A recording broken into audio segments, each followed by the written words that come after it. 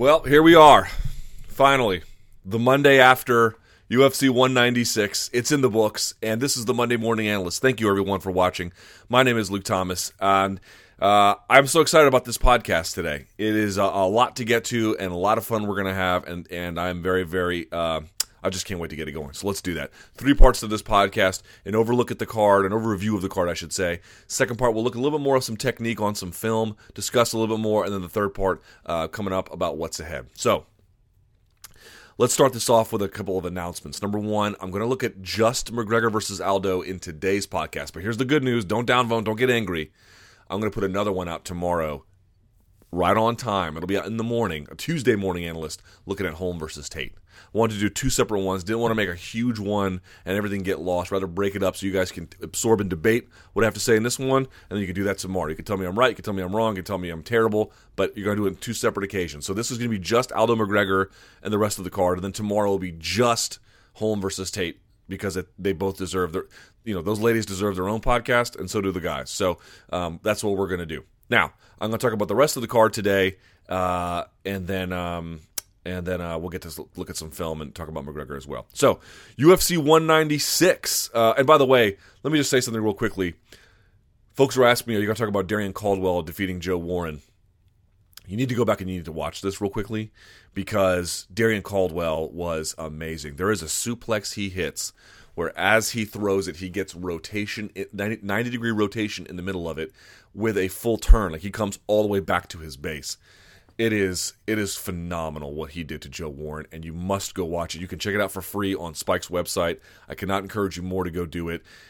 We all complained about the fact that Kimbo versus Dada 5000 and Hoist and Ken never had any good fights on the card. I mean, Emmanuel Sanchez looked okay, and I'm not here to defend that at all. In fact, I was a vociferous critic of that. But I just want to say, if you care about good fighters in Bellator, like if you're one of those guys who's like, I want to see the good fighters, you owe it to yourself to go watch Darrion Caldwell look like a beast against Joe Warren. What a special fighter he is. Now, that out of the way, make sure you give us a thumbs up, share this video. Let's talk about UFC 196. So UFC 196, I'm going to pull up the information here, took place at the MGM Grand Garden Arena, of course, on Saturday. The attendance, 14,898 for a total gate of 8.1 million. That is a very, very nice gate.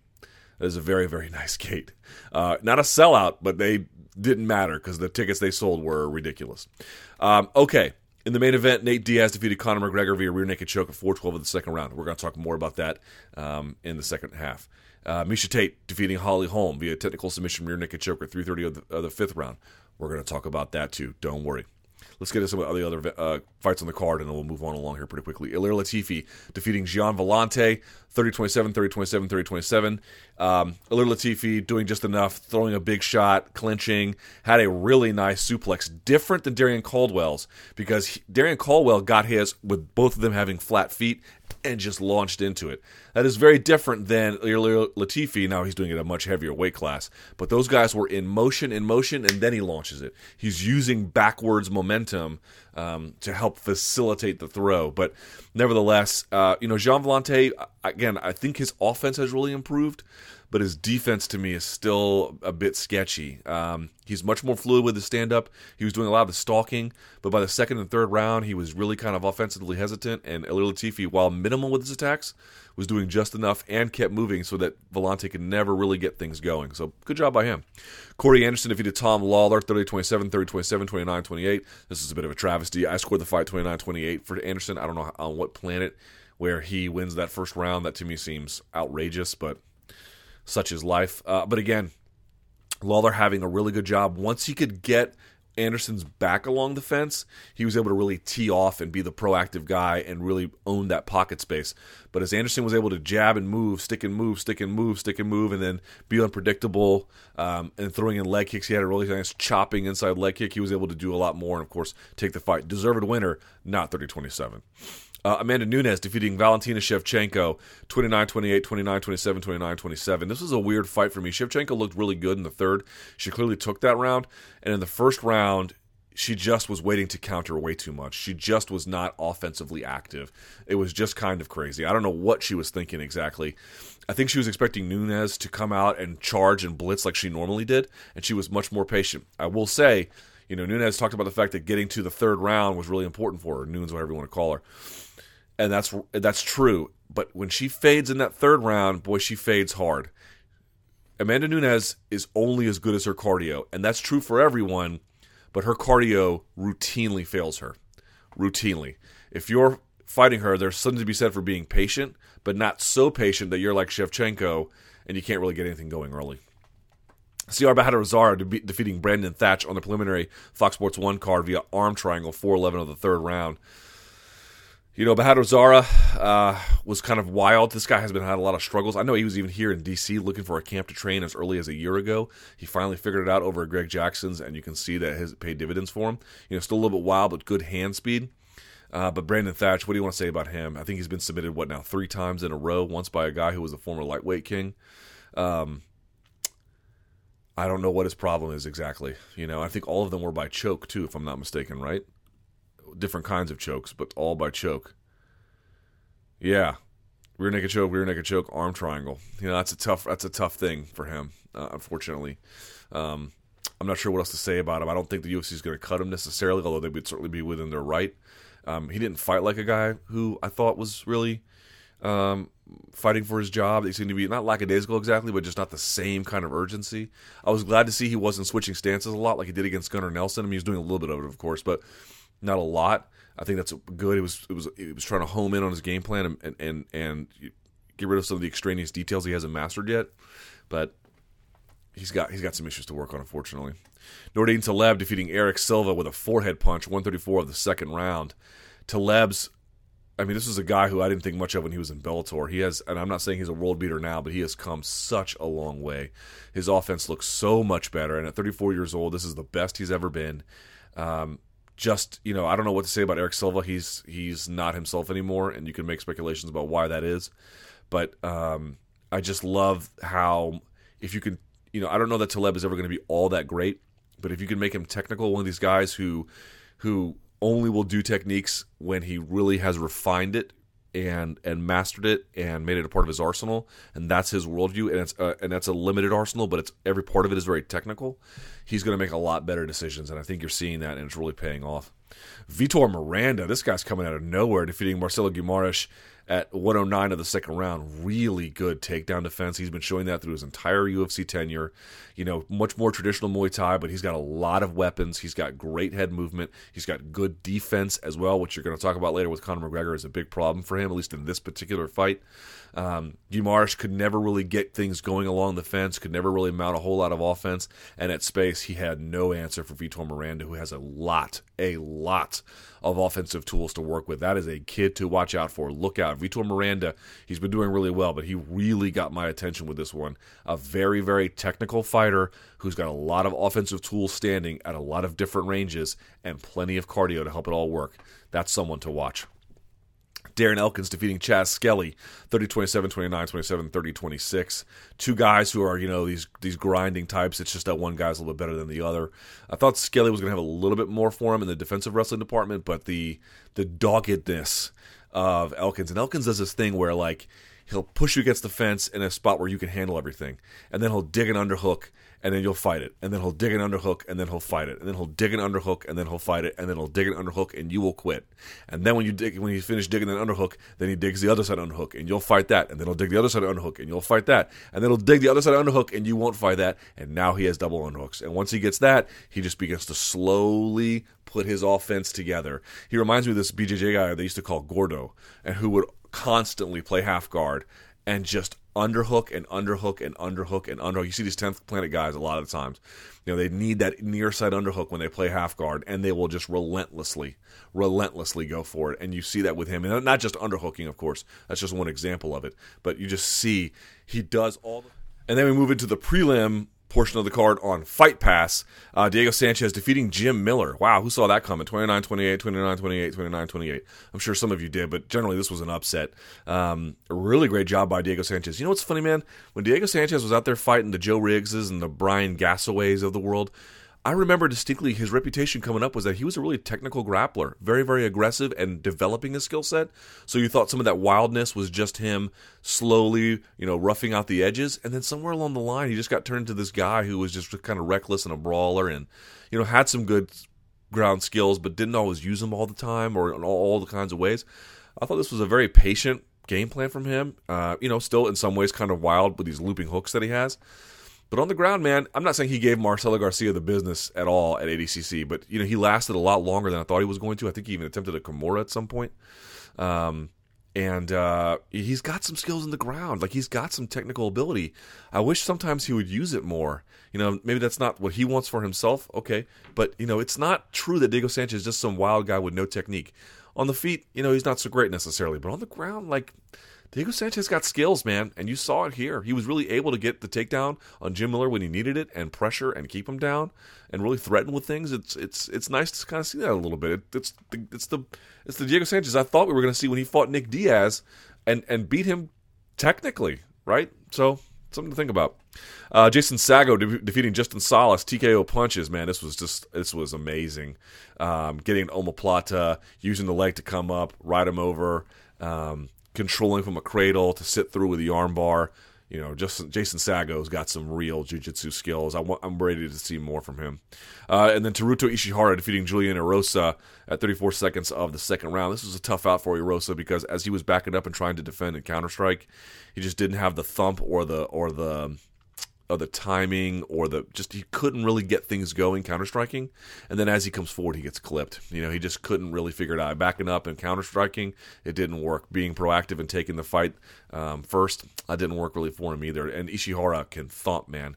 He can really throw. So he's a little bit wild, but a guy with that kind of power will change the decision-making of his opponents sometimes and make them make bad choices, where then, of course, he can make good choices. Bonuses. Fight of the night went to Nate Diaz versus Conor McGregor. Performance, Nate Diaz and Miesha Tate.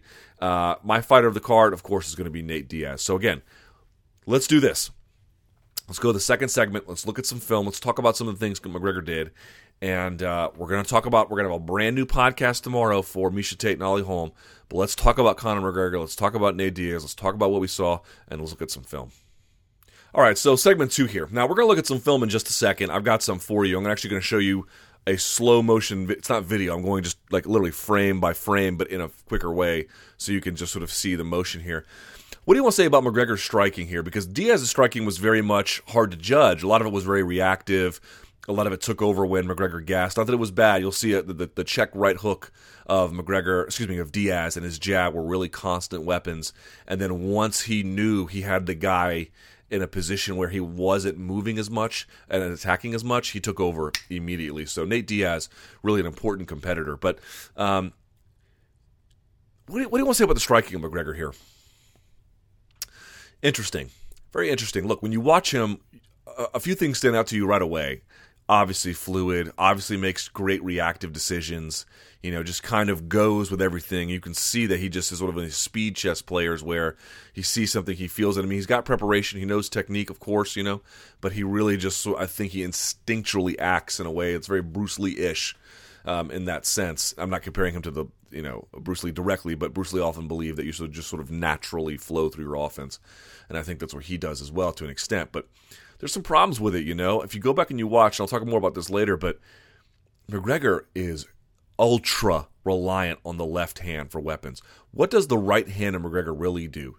You'll see there are some nice jabs to the body. There's one lead hand uppercut. Remember, he's right-handed forward. His right hand lead uppercut cracks Diaz once. It's pretty good. Most of the time, it's down parry, side parry to throw a bomb of a left.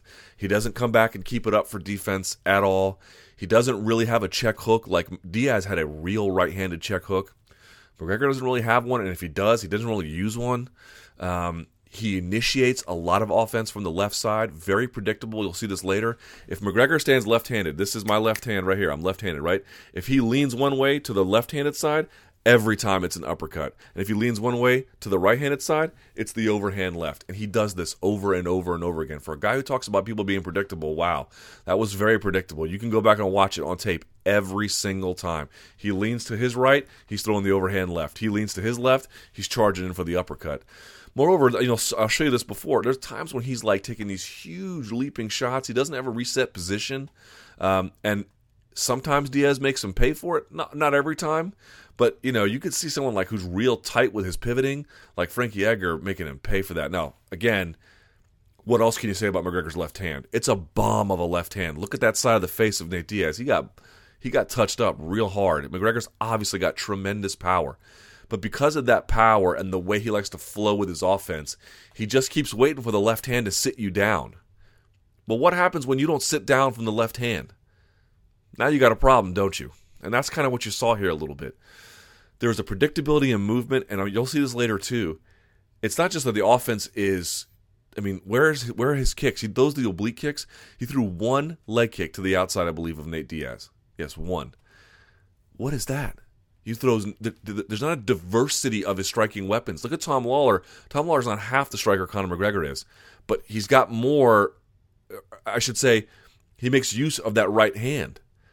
McGregor makes use of it a little bit, but it's really all about the left. If the left doesn't sit you down or the left doesn't connect, what else can you say about the striking of Conor McGregor? What else is there? At least in this fight. Not much. Not much. Now, yes, the left hand is super potent. I'm not saying otherwise. It's ridiculous. He has such tremendous power with it. But again, if his left hand can't rock you, if his left hand doesn't sit you down, what are his right hand and his legs going to do? In this particular case, not a lot. Not a lot.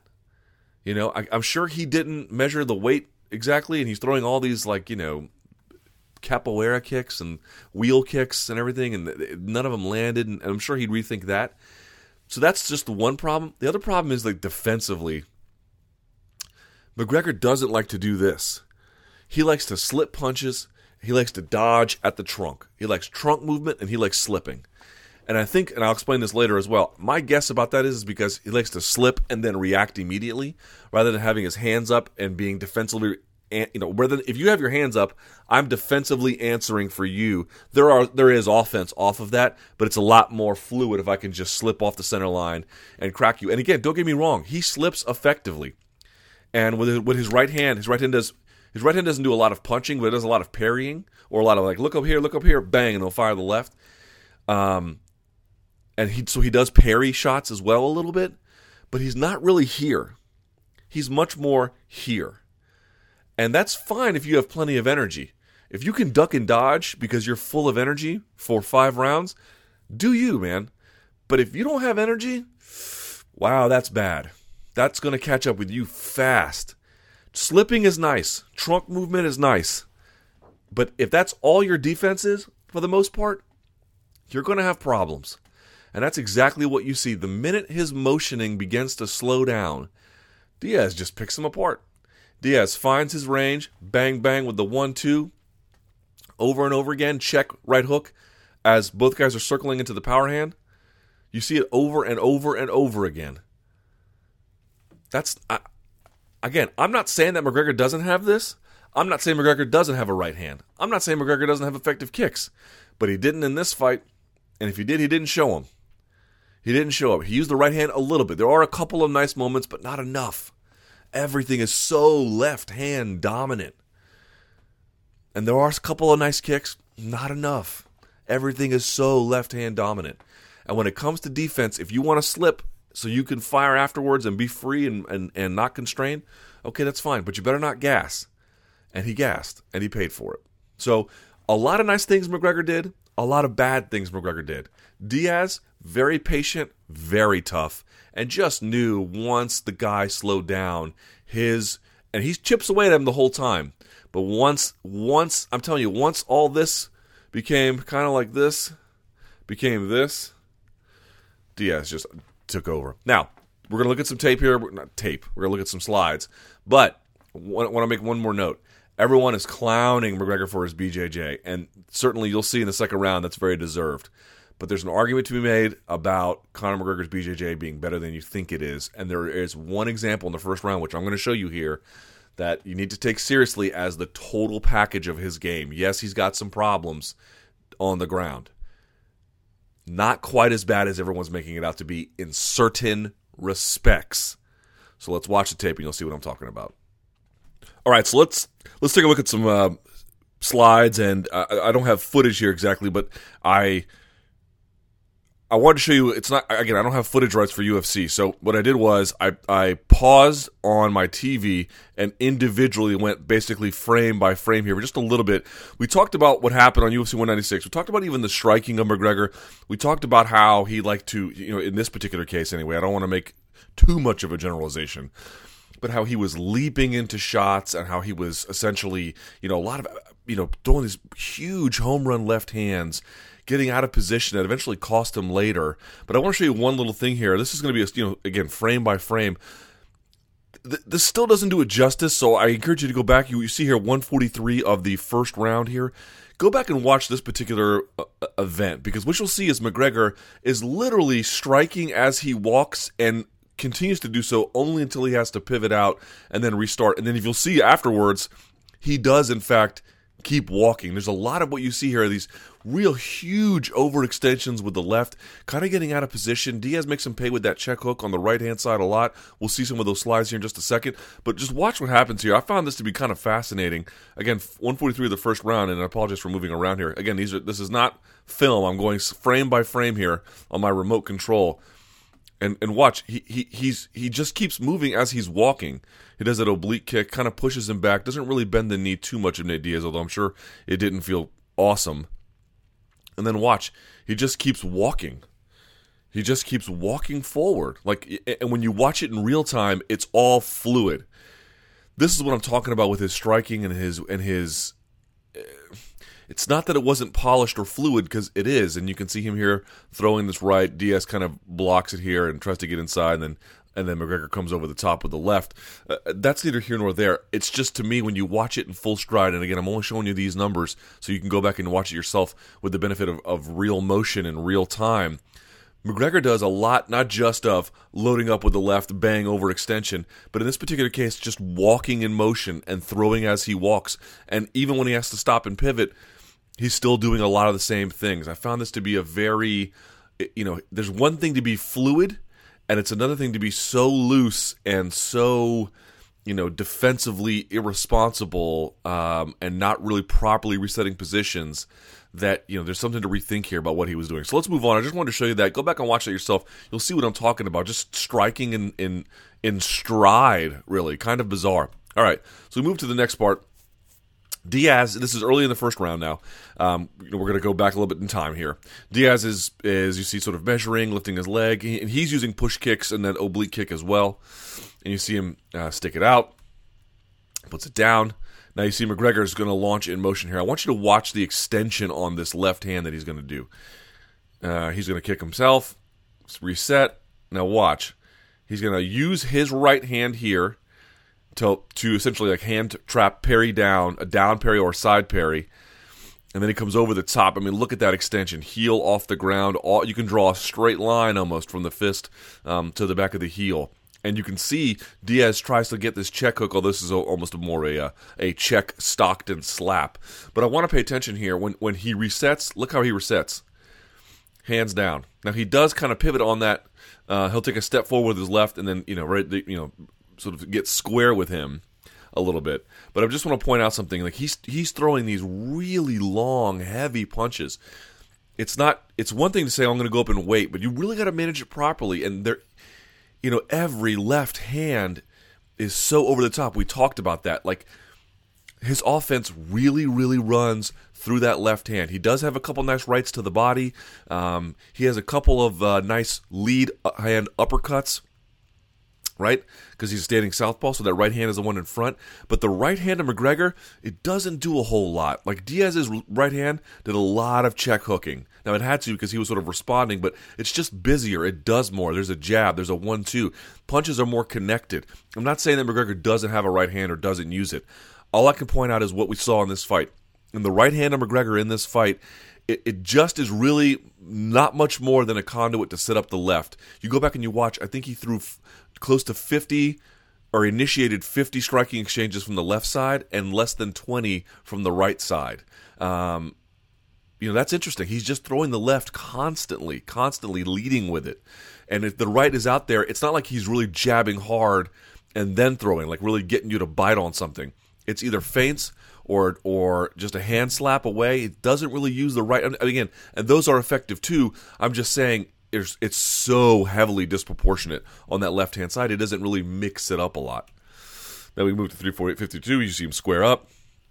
Let's go to 349. You can't quite see it here, but you see him overextending that punch. The left hand of McGregor misses. It's coming down. And what you see here, if we had a different angle, the right side, that's when that check hook of Diaz begins to pay off. Okay? Just want to point that out. Like, even early in that first round, you begin to see Diaz really making use of that check hook. And why? Interestingly, Diaz was circling into the power hand of McGregor, so he kind of really had to make use of that check hook to varying degrees of success. But, okay, I'm just sort of pointing out that he was doing it. We go to 157 here at opposing off. You can see McGregor. Pay attention to one thing on McGregor. When McGregor leans to his right, when he leans this way, he's throwing the overhand left. When he leans to his left, he's throwing the uppercut. Every time. Every time. Every single time. Leans right, overhand left. Leans left, digs to that rear uppercut. So let's see what he does here. Now, this was good because you actually see him slip the right hook of Diaz. I think Diaz was first here in this exchange. This is a good job by McGregor. Getting his head off the center line, leaning over, coming over the top, and just cracking Diaz clean. This is one of the good things he was doing early in that first round. I think we can all agree that McGregor was winning that first round. But you're going to have to pay attention to something else here. It's not merely that McGregor's offense runs so predominantly through the left. It's not merely that some of his motioning was actually kind of predictable. Leans to the left, it's uppercut. Leans to the right, it's overhand left. It's that his defense is very much all about slipping, barely any parrying, and trunk movement. There's not a lot of keeping his guard up. And when he gets tired, that costs him very badly. I believe that slipping and trunk movement, when McGregor does them, he's very, very good at it. But if that's all your defense, and I'm not saying that's all his defense generally, but if that's all the defense you're going to use in a fight, in this particular case, that's going to come back to haunt you. Now, it's going well for him here, but we're still very early in this fight. And this is one scenario where he gets caught with that check hook leaning. Diaz sort of catches him. So I'm just sort of pointing out the right hand of Diaz was really sort of instrumental in that first round of catching McGregor and beginning to chip away at him. This is nothing particularly amazing here. It's just Diaz catching McGregor at the end of a shot that he missed, but it's that check right hook again. The right hook of Nate Diaz, very, very busy. The right hand of McGregor, a little busy. Again, not worthless. Had a couple good jabs to the body, had a couple of lead hand uppercuts, and again, a lot of look at my right hand up here, and then the left comes firing. I'm not saying it's worthless, but again, it's a real predominant use of that left hand in an overly exaggerated way. Now, here's when things begin to get interesting. Now, everyone's talking about McGregor's BJJ. Let's say something about this. I am not going to and we're going to go through round two. You're going to see Diaz just own him here in a little bit. But I want to make a point about something. There is a case to be made that when McGregor has plenty of energy, his jiu-jitsu is just fine for what he needs. I don't know that to be 100% true, but I'm just saying you're going to see here what McGregor does right now is very high level. In the second round, not high level at all. But in the second round, he was exhausted. Now, being exhausted doesn't absolve you, particularly if being exhausted when he goes back down to 145 becomes a continuing liability. So we'll see. I just want to say something here. If all you're going to look at is what McGregor did in the second round with his jiu-jitsu, he looks bad. I mean, there's no two ways about it. He looks bad. He looks very, very bad. And Nate Diaz looks amazing. And I do think no matter what, Nate Diaz has better jiu-jitsu than Conor McGregor by far. But it's not fair to say that McGregor is completely... has no real verifiable BJJ skills there. Check out what McGregor does here. Now you see this kick that Diaz catches. He's going to go for a single leg. He's going to run the pipe a little bit. And you see him step back. And McGregor goes down. He plants his right hand. All this is not that interesting. Here is what is interesting. Watch what McGregor does instantly. He's going to do something called the Kuri guard. C-U-R-U, C-U-R-U. I'm not sure who invented it. A bunch of Saulo Ribero's guys, I think, do it. Some people call it the overhand X guard, single leg X guard. Now, X guard is a little bit different because you're going to see in a second, you underhook the leg, you don't overhook it. What McGregor does is an overhooking, and it's the kuri guard. C-U-R-U, C-U-R-U. I'm not making it up. It's a real guard. It's actually pretty sophisticated guard play. Not a lot of people use it exactly. It's better with the gi, actually, because you need your left hand in this particular case to grab the pants, which he doesn't have, although you can grab sleeves and lapels too. But check this out. So right away, what's he doing? That left leg is coming inside almost like a reverse De La Riva, or what they call an inside De La Riva, depending on what your perspective is. And what you're going to see is look at the right hand here of McGregor. He's posting behind the elbow. He's going to lift it and then grab it like an overhook. Meanwhile, this leg is underhooking, is not underhooking exactly, but, butterflying the knee. This is going to change. All right? So now he puts his inside hook here. This left foot is going to go literally straight up in the crotch of Nate Diaz, where the blade of your foot is in the crotch, and then the inside of your foot is kind of on the thigh, which you're going to use to lift. So we keep going, right? Look at him doing it now. This foot is going to come on the inside, and this foot is going to continue to be behind the knee as a mechanism of control and movement and off-balancing. Now look here. This is the kuri guard, or it's the beginning of it anyway. Nate Diaz plants, and he's trying to punch here. McGregor has this overhook. Watch what he does. This is so interesting. You see this leg? You can see the toes of McGregor here. He's pushing on the crotch of Diaz. Now, he's not kicking the crotch. He makes contact with it and then holds it. And what he's going to do is he's just going to push him right up and over. You can see when your head is below, and I'm just pardon my language, your head is below your ass and your weight is going forward, you're going to go for a ride. You're going to, with the kuri guard, you're going to push inside on that crotch with that overhook. Usually this left hand would be on the other side pants grip, and his hips are going to come off, and he's just going to push and turn. And that's it. Now, Nate Diaz tries to wrap behind the head and maybe punch with this right hand, but the other part about Nate Diaz is, remember, he's already in motion. It's one thing if one guy is planted down and refuses to budge, and you have to use the kuri guard to move them. But Nate Diaz was already in motion. He doesn't take seriously the position, and he pays for it. Once your hand goes down, and usually both people put both hands down, and look, you can see McGregor's hips off the ground pushing in. Y'all can say what you want about the second round. This is sophisticated guard play, okay? This is not a lot of I don't know a lot of people who use this, especially not very effectively in an MMA fight. Sorry, I don't. Okay, you see him pushing in, hips off the ground. This one should be behind the knee. He kind of botches that a little bit, but okay, no big deal. But once the hand goes down, you're done. If the person underneath doesn't do anything, you're not done. But if the person underneath knows what they're doing and you plant your hand on the mat, the kuri guard has worked. Because now what McGregor can do is he can sort of, depending on what he wants to do, what kind of sweep, you can sweep to either side with the kuri guard. And of course, he just decides to rotate out and come up on top. And you see here, look, see that foot? The blade of the foot is kind of in the crotch. The foot here is pushing on the thigh. He's lifting you up. Again, there's a famous video of Eddie Bravo rolling with Marcelo Garcia. And Eddie Bravo says something very interesting. He goes, I couldn't get on top of him. I couldn't pass. And then he says something very interesting. He goes, I couldn't get under him. In jiu-jitsu, you want to get underneath guys a lot. With your butterfly guard, you want to get underneath them so you can sweep to a side or take the back. With spider guards, you want to get their weight over and above you, because when their weight becomes transferred over their when you could put someone over your head and you're using the spider guard, it's ass over tea kettle time, and they can go over. That's what he was doing here. He's holding you so you can't move. He's planting your weight, and then he's just going to rotate on his shoulders. Basically, he's going to rotate to his left side, and he's going to come up the top. But he's pushing on the inside here. Again, this one should be hooked behind the knee for control. But remember, Nate Diaz is already in motion. He's already going. And so he gets him over and comes up on top. And you can see he tries to block inside, putting his knee to his elbow so that Diaz can't connect, but he eventually just puts his foot down, and Diaz just plays open guard. Diaz eventually inverts here, and it looks like he goes for a leg lock, but the bell sounds. I just want to make a point. I am not saying that this absolves Conor McGregor from the bad jiu-jitsu we're about to see in round 2. I'm not saying that. What I am saying is that you can't go and tell me that this guy doesn't have an idea about what he's doing on the mat.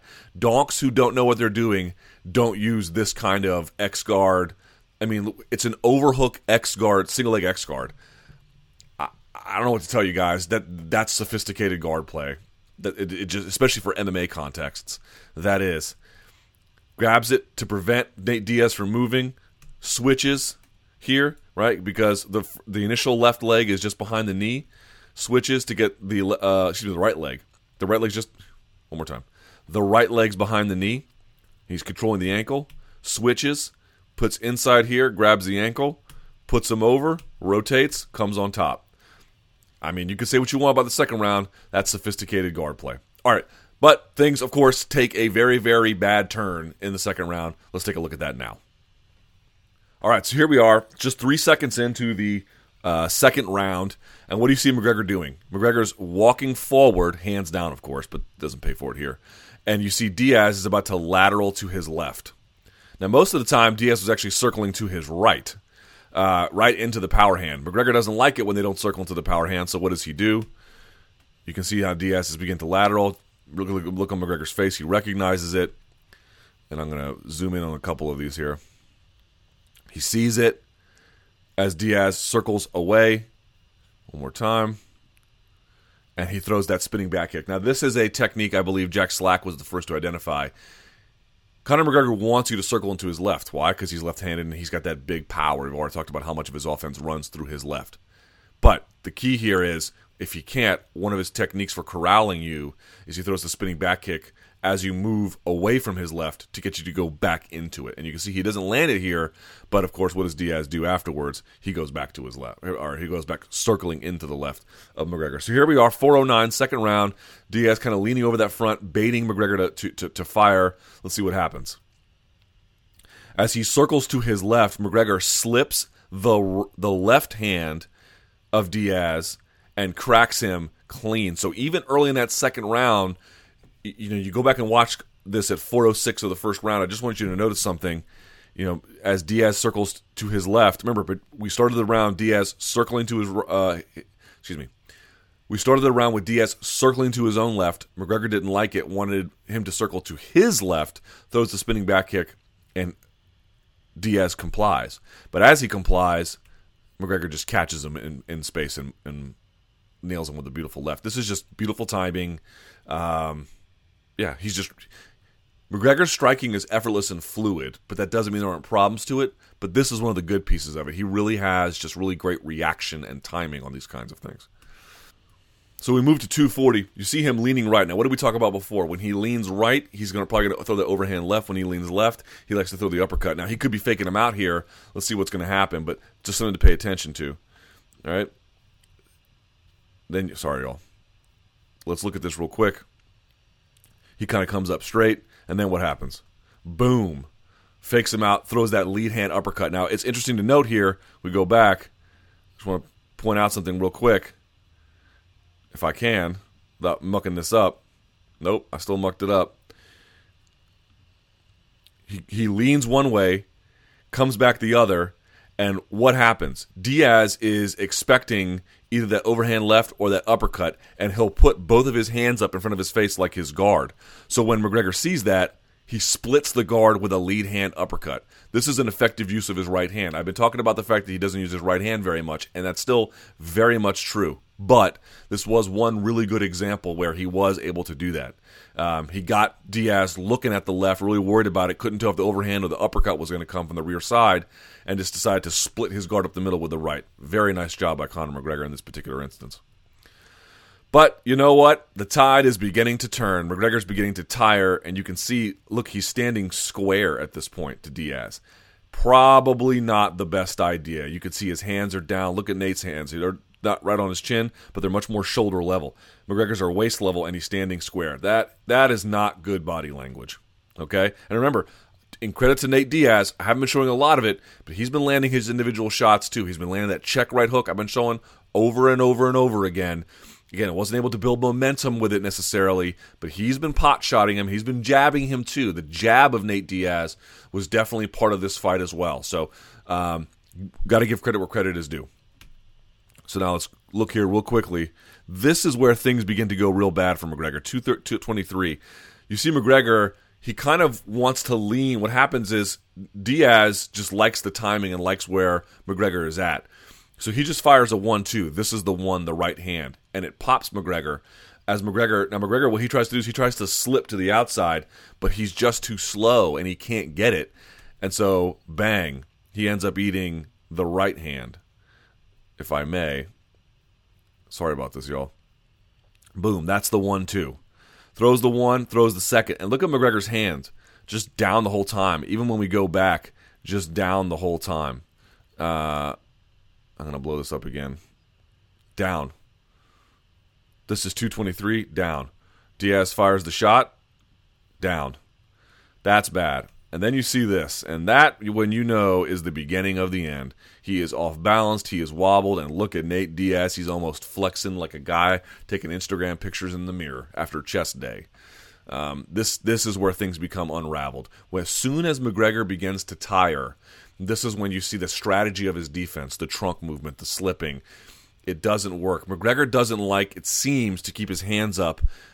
I'm not saying because it's maybe because he thinks it's predictable, maybe because he thinks it's old school. I don't know. My guess is he likes to keep his options open, so by slipping, he can easily launch into another attack.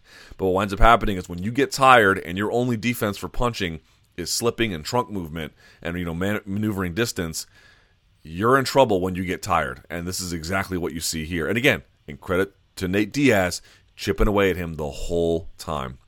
So then we move on. 118, he lands a shot. You see this? Nice jab. Where are McGregor's hands? They're down. And then the 1-2 comes right behind it. Boom. That 1-2 for Nate Diaz, such an effective weapon. You see McGregor try to counter it, but who's first? Nate Diaz is first. And McGregor just slow to react at this point. Where are McGregor's hands? They're always down. His hands are always down. So now we have a sense, let's see, at 114, McGregor's still slipping a little bit, but what happens here is he's reeling, and he's kind of backing up a little bit. Nate Diaz is coming forward. This is McGregor timing the shot. So now he's timed the shot, and he's going to level change, and he's going to go right into Nate Diaz. All right, that's what he's going to do. And I'm going to try and show this without messing this up too badly. Okay, here we go. So he shoots on Nate Diaz. This is a terrible shot. I mean, there's just no two ways about it, and I bet you if you talk to Conor McGregor, he'd say the exact same thing. Why is this a terrible shot? Well, he timed it well for being as tired as he did. Nate Diaz is coming forward, he waited for a punch, he slipped the punch, and then shot. In that sense, it's pretty good. Look at that left knee. Let me just say something right now. If you are on your knees and you are shooting, your takedown is going nowhere. It is going nowhere quickly. You got to be on your feet, and your feet have to be moving. Both of those things have to be true. Even if you're on your feet, the double won't work unless you're changing direction, moving your feet constantly. Go back and you watch how George St. Pierre took down Thiago Alves. He catches a hole behind the knee like that. Well, what he would do is he would go for a double, and as soon as Alves would recognize it, he would pull St. Pierre off his hips. St. Pierre is anticipating that, so he would switch to a knee tap, but the whole time St. Pierre's feet are moving. It's amazing. So now things are beginning to get bad. Here's McGregor. Now you're going to watch. He steps up on that left foot finally, but it looks like he's going to sit through. I can't tell if he's trying to sit through maybe for a peek out or a switch or because he feels like the guillotine is coming. It's not exactly clear, so I can't say for sure on that particular case, but you see him begin to motion for a sit out, at least for the time being.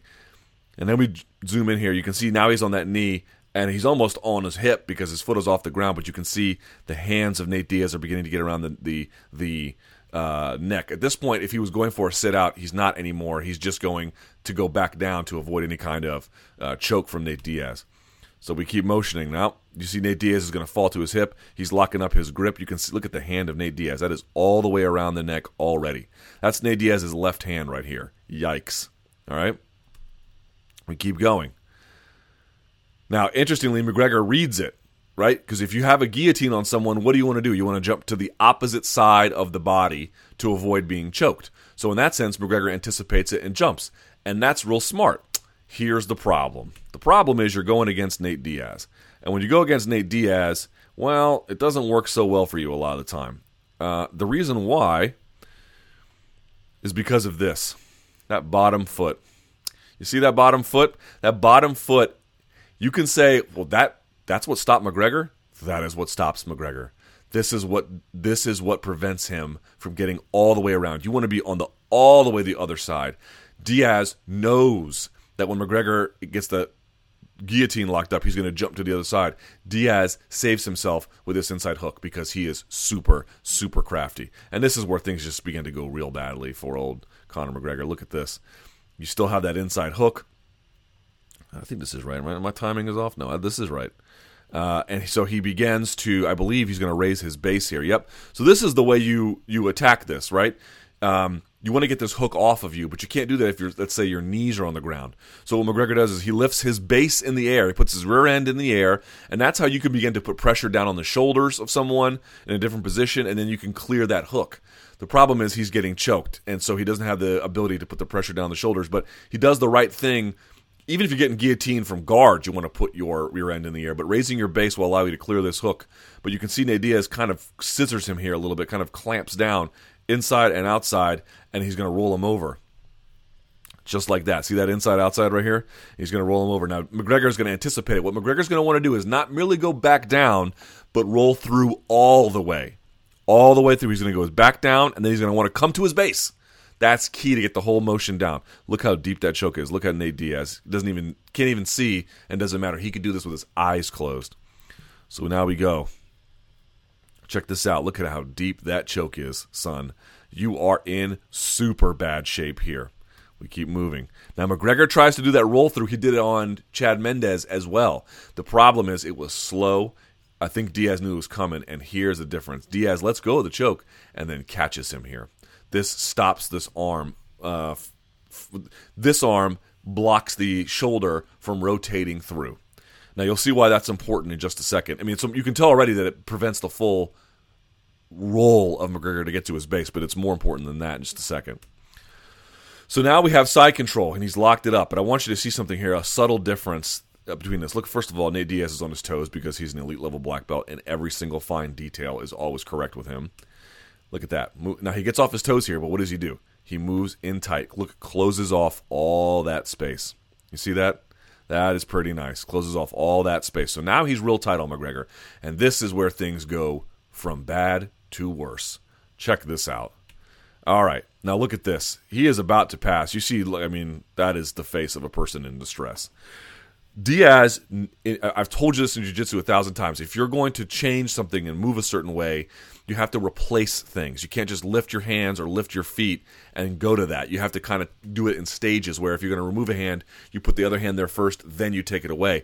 What you're going to see Diaz do is he's not just going to try and mount like he's going to get on a horse. He's going to put pressure down with the elbow before he brings that rear knee up.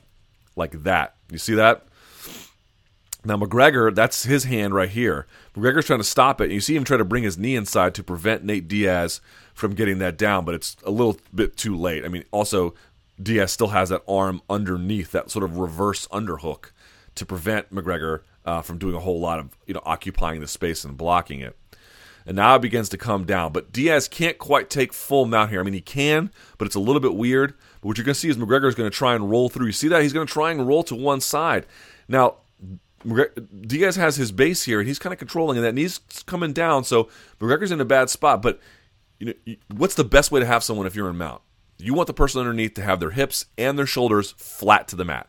That's their worst-case scenario. So watch what Diaz does here. I mean, this is just someone so effortless in this position. I've talked so many times about mount being a lost art, and it is in MMA.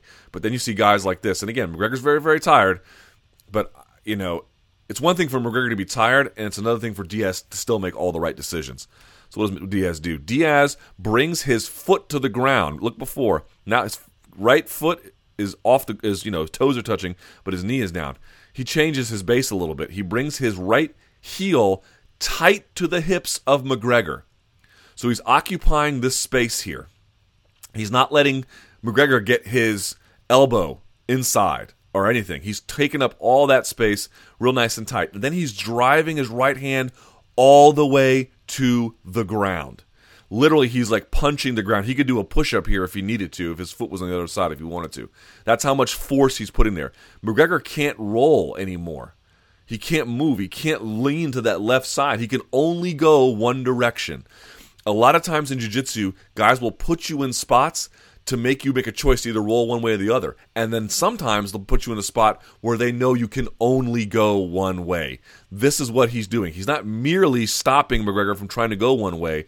He's essentially saying, I'm going to hold you in position because I know once I do, you're going to be faced with no other choice but to go the other side. Once he stops this from motioning, and he probably feels McGregor let up on it, right? At some point you can feel McGregor leaning, but I bet once he drove that down, he could feel McGregor get weak, and that's when he decides to lift his hand. Look at his knee touching the shoulder of McGregor. The heel is not quite inside the hip anymore, but it's okay because he makes a fast transition. This leg is still occupying the space in the chest. Now McGregor's trying a little bit, his shoulder blades, at least his right one's off the mat. He's making some effort, but it's just not going to be enough. And watch what Diaz does here. Now he has to punch on this side because he's planted on the left. Right, so in other words, the right hand has to do the work here. The right hand was the one that was controlling McGregor with that sort of inside underhook.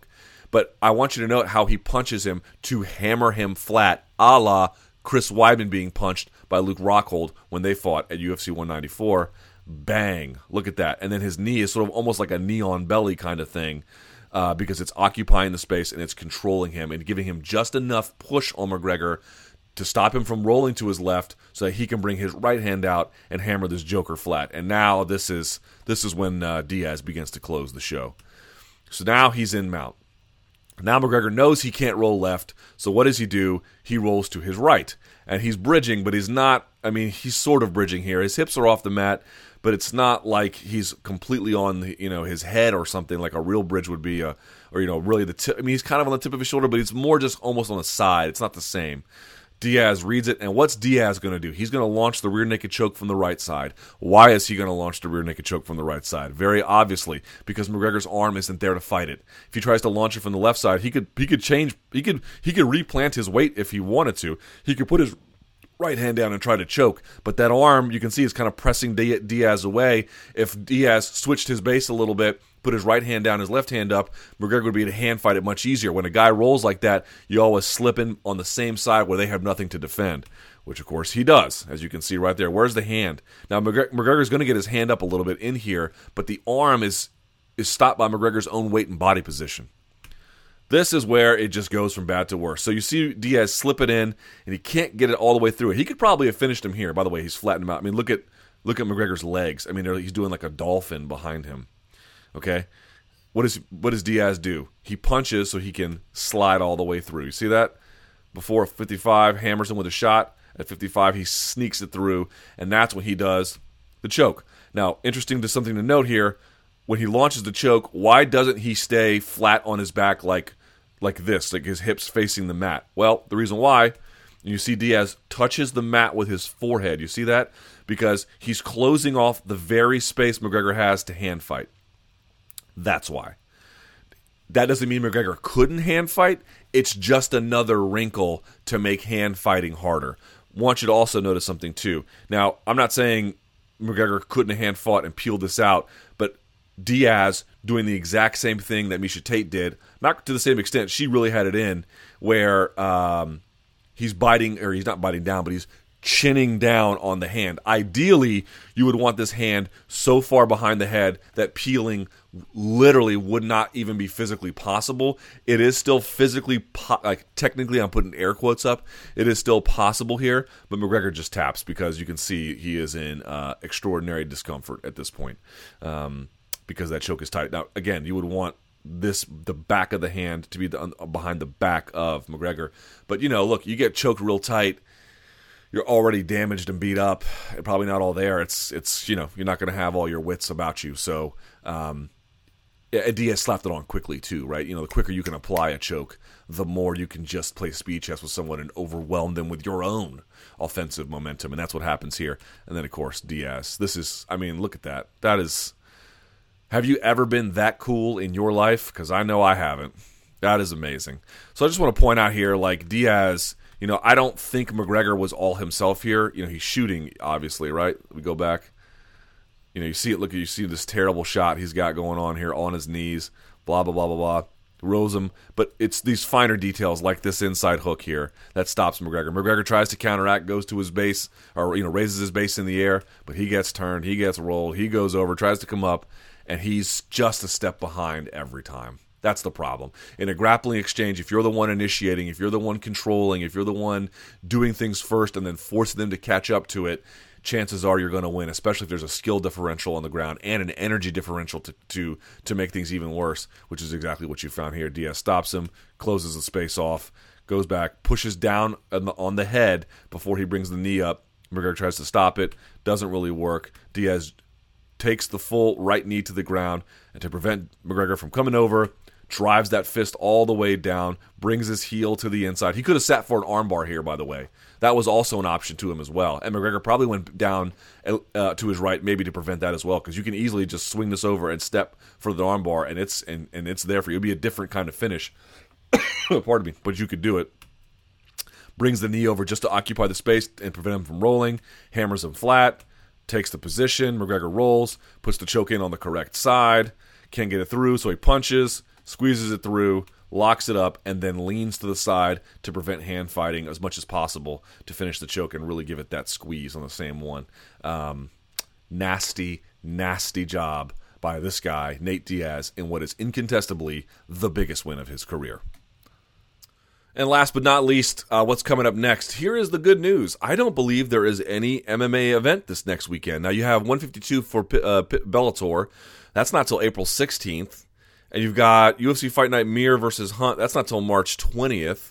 So let's see when the next World Series of Fighting is, because I don't think that's coming up very soon either. March 12th, I guess. Yeah, no. So I guess it's World Series of Fighting March 12th. Gaethje versus Foster. That should be fun. Magomed Babulatov, he's tough, versus Tyson Nam. Josh Copeland, Mike Hayes. Corey Davila, versus Luis Taylor. And then Josh Cavan versus Chris Hokum. So 3 good fights on that card.